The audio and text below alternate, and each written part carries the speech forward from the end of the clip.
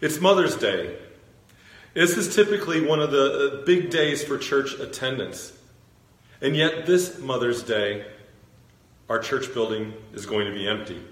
And that's sad, but I also know that not being able to be together in a building will not stop the church. And it also won't stop us from celebrating our moms. These women brought us into the world. Many moms were awesome. They inspire us. Others have their issues. They challenge us. No mom is perfect, but they are still our mom. And we love them and we honor them. Our mom may be battling illness. Maybe the years have robbed her ability to be the mom that we remember. Sadly, maybe our mom has passed away from this life and we miss them, but we still hold their memory dear to our heart. On Mother's Day, we celebrate all women. There are spiritual moms who serve as mentors. There are sisters in the faith who walk with us. There are grandmothers and great-grandmothers. There are daughters and sisters. There are aunts and nieces. There are wives and best friends. And we thank God for all the special ladies in our life. And so I thought I'd start today by asking you a couple of questions. And I really do want you to think about and answer these questions. There's two of them. The first question is, who are the women who had the greatest impact on your life? And I want you to name three of them. And then the second question is, how would you describe them? And here's where it can get kind of tough, because I want you to describe each woman with the one word that comes to mind. Just one word. Examples could include caring, loving, steadfast, nurturing, and so on. And while you're thinking of those three impactful women in your life, I'll tell you about three impactful women in mine. And I will start off by saying I'm not listing them in any particular order. The first one is my mom. And the word I would use to describe my mom is friend. And sure, my mom was my mom. She was a teacher. She actually was my Sunday school teacher. And I think she'd tell you I drove her nuts. She was my disciplinarian. She still is my cheerleader. But I think her being my friend is what I cherish the most. My mom encouraged my interest in science and in nature. She let me have all kinds of critters as pets in our house. She did put her foot down when I tried to bring a baby copperhead snake in. She was a shoulder to cry on with each teenage heartbreak. And like me, she is a Blues hockey and baseball Cardinals fan. The second woman I'd like to mention is my wife, Mary. Mary is the love of my life. She makes me a better person. Mary is fun. She actually used to be a lot more fun. You see, years of being married to me have drained some of the fun out of her. Mary raised three boys, Brett, Adam, and me. And that was a big job. Mary's my best friend. We enjoy being together. I can't imagine my life without my wife. And among all the words that come to mind when I think of Mary, I chose the word encourager to describe my wife.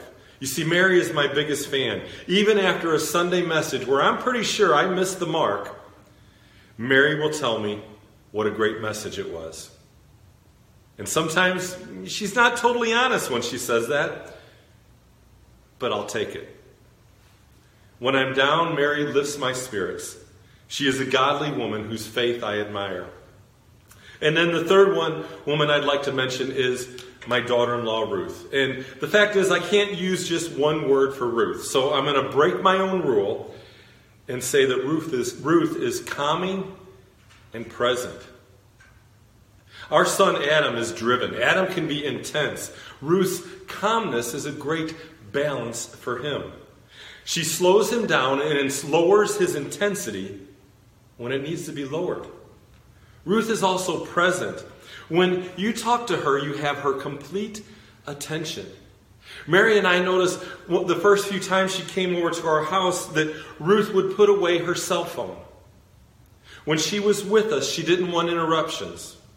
She was focused on family. She was present.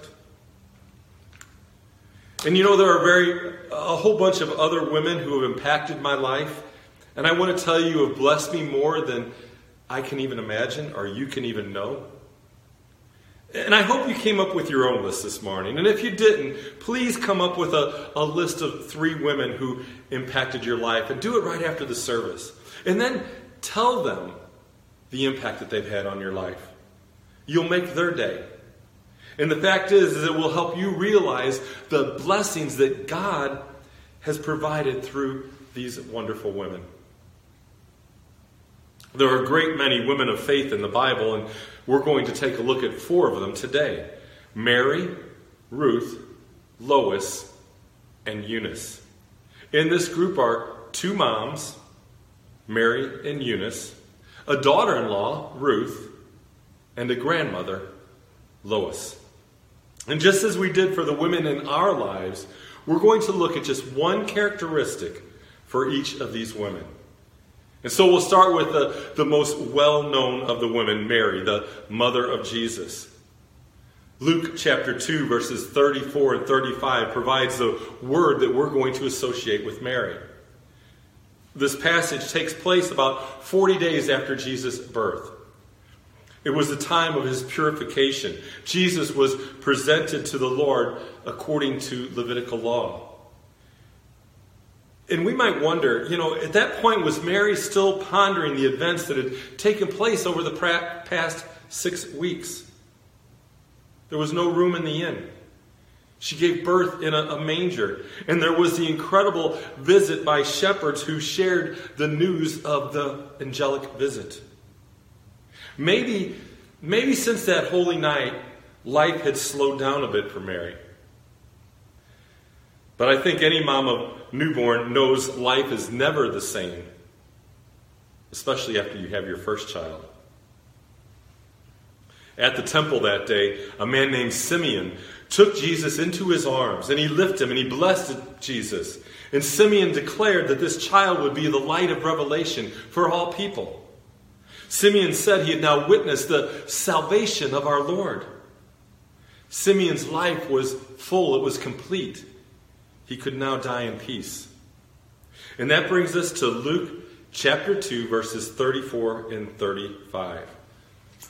And Simeon blessed them and said to Mary his mother, "Behold, this child is appointed for the fall and rising of many in Israel, and for a sign that is opposed. And a sword will pierce through your own soul also, so that thoughts of many hearts may be revealed."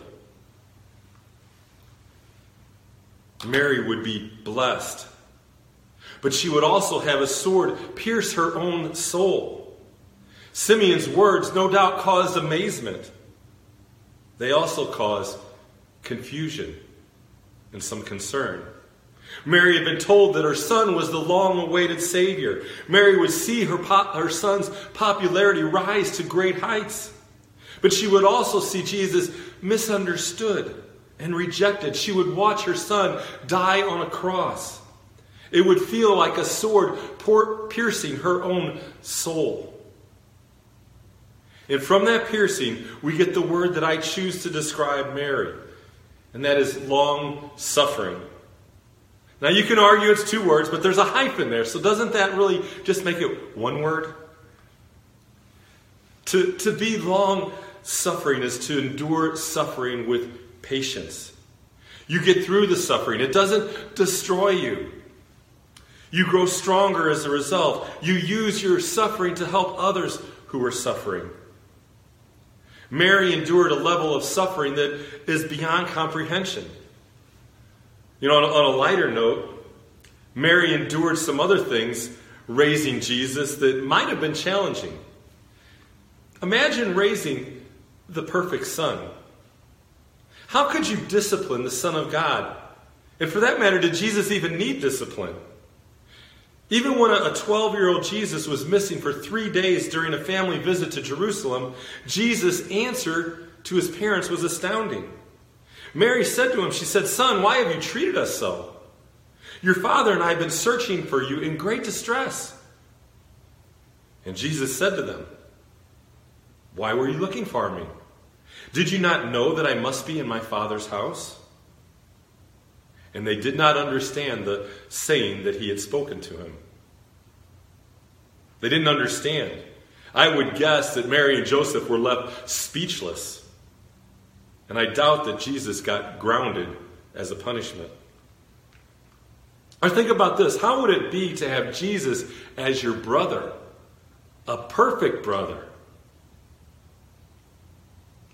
Picturing Jesus' mom and the challenges she faced during his childhood can be kind of fun. But we can't imagine the suffering that Mary experienced watching her son die a horrific death on the cross. Crucifixion was a slow, extremely painful way to die. Before he was even nailed to the cross, Jesus was severely beaten.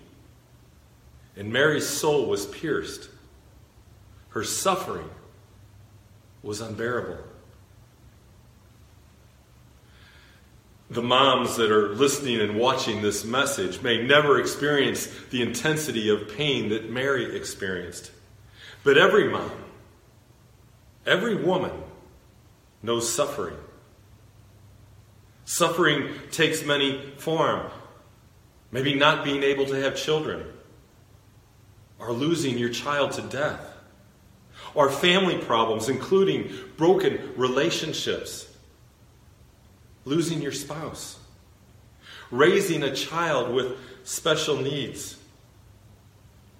being single when you want to be married, or simply trying to live up to the images of beauty as the culture sees it. Every woman endures suffering. Every person knows suffering. And the question that we have to answer is, what do we do with our suffering? Do we wallow in it? Do we let it defeat us? Or do we take it to the Lord? Does our suffering cause us to draw closer to God? I heard someone say recently, don't waste your suffering. Don't waste your suffering.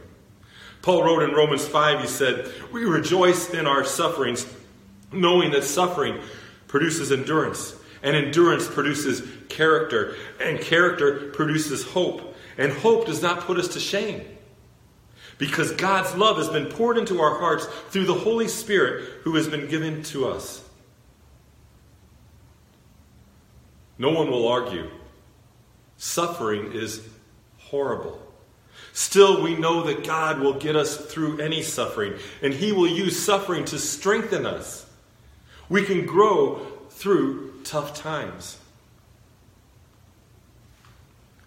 The second woman we're meeting today is Ruth, and her story is told in the Old Testament book of Ruth. And the book of Ruth is a story of redemption. But we also see devotion. You see, Ruth is a picture of devotion. Her story comes out of hardship. There had been a famine in the land of Judah during the time of the judges. In Ruth, we meet a man named Elimelech. His wife was Naomi. Their two sons were Mahlon and Chilion. And rather than wait out the famine at home, Elimelech sought greener pastures in the land of Moab. The people of Moab originated from an incestuous relationship between Lot and his older daughter. They were enemies of the Jewish people. Early in the book of Ruth, Elimelech died and Naomi was left without a husband. Naomi's son, Mahlon and Chilion, married Moabite women, Orpah and Ruth. And then things got worse. Naomi's sons died. Naomi was a widow with no sons and two Moabite daughter-in-laws in a foreign land. And eventually, she decided to return home. And Naomi's daughter-in-laws began the journey with her. But Naomi told them to go back home. Naomi said, "If you go with me, there is no hope for you to find a new husband. You will have to leave your family. You will have to leave your gods. You're better off staying in Moab." And we pick up the narrative in Ruth chapter 1, verse 15. It says, "And they lifted up their voices and wept again. And Orpah kissed her mother-in-law, but Ruth clung to her. And Naomi said, 'See, your sister-in-law has gone back to her people and to her gods. Return after your sister-in-law.' But Ruth said, 'Do not urge me to leave you or to return from following you. For where you go, I will go, and where you lodge, I will lodge. Your people shall be my people, and your God, my God. Where you die, I will die, and there I will be buried. May the Lord do so to me, and more also, if anything but death parts me from you.' And when Naomi saw that she was determined to go with her, she said no more." Ruth's devotion was amazing. Verse 14 said that Ruth clung to Naomi. And the word there that's translated as clung is the same word that's used in Genesis 2:24 to describe the marriage bond. It's a deep commitment. Ruth left all she knew, her family, her homeland, her gods. She went to a foreign land as a widow. Ruth committed her life to Naomi. She basically laid down her life for her. Jesus once said, "Greater love has no one than this, that someone lay down his life for his friends." See, that is love. That is devotion. It's the devotion that Ruth demonstrated for Naomi. We have witnessed similar devotion in faithful women. Such devotion is clear in a daughter caring for her mother in a nursing home. She cuts her mother's hair. She helps her mother in the bathroom. She prays for her mom. She cares for her mom like a mother cares for her young child. A Ruth-like devotion is seen in a woman who leaves her home and her family because her husband got a good job opportunity out of town. Another woman gives up her career to raise her children. She is a proud mom. And then there is a devotion of a mom who never gives up on her wayward child. She's willing to show tough love. And yet her heart breaks to see her child walk down a path of destruction. Such devotion requires a strong faith in God. And faith is the last of our attributes today. Lois and Eunice were women of faith. They passed on their faith to Timothy. And if you remember, Timothy was the young church leader that was mentored by the Apostle Paul. Lois and Eunice are only mentioned in one verse in the entire Bible. Paul wrote to Timothy in 2 Timothy chapter 1, verse 5. He said, "I am reminded of your sincere faith, a faith that dwelt first in your grandmother Lois and your mother Eunice, and now I am sure dwells in you as well." That's all the mention that mom and grandma get. And yet their impact on the kingdom of God was great. They raised a young man named Timothy, in the faith. They discipled Timothy without the support of his dad. Eunice's husband was an unbelieving Gentile. And still, Eunice and Lois, their faith was genuine. It was alive. It served as a testimony to God. And their faith was not unlike that of many women today. Many faithful women are married to a husband who is lost. A husband who doesn't believe in Jesus. And they still love their husband. They are devoted to their husband. They pray for their husband. And they suffer the discouragement of trying to raise children with no support from their spouse. And by the grace of God, they do it. They do it. They raise their children in the faith. They stand strong in their faith. Their children are blessed. Long-suffering, devotion, and faith are just 3 of the many qualities of a godly woman. And each one of the women in our message received blessings. Mary is specifically called blessed. She raised the Son of God, our Savior, Jesus. Ruth married Boaz. Their son Obed was the father of Jesse, and Jesse was the father of King David, and Jesus came from the line of David.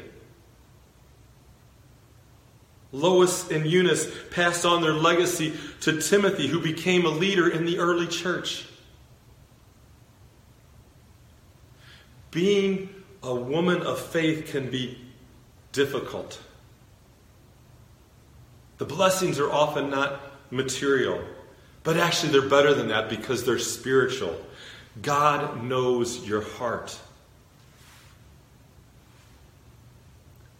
I want to close today with a message to all women. Know that you are a gift from God. You are a blessing. You are made in God's image. You have value. Jesus gave his very life for you. You are beautiful. And if you've trusted in Jesus as your Lord and Savior, your future is secure. Paradise, heaven, is your home. God has called you to be his beloved child. God has also called you to be a wife, a mom, a grandmother, a daughter, a sister, an aunt, a niece, a co-worker, a neighbor, and a friend. You can impact those around you for Christ. Your legacy of faith, devotion, and long suffering will live on for generations. Trust in the Lord and live for Christ.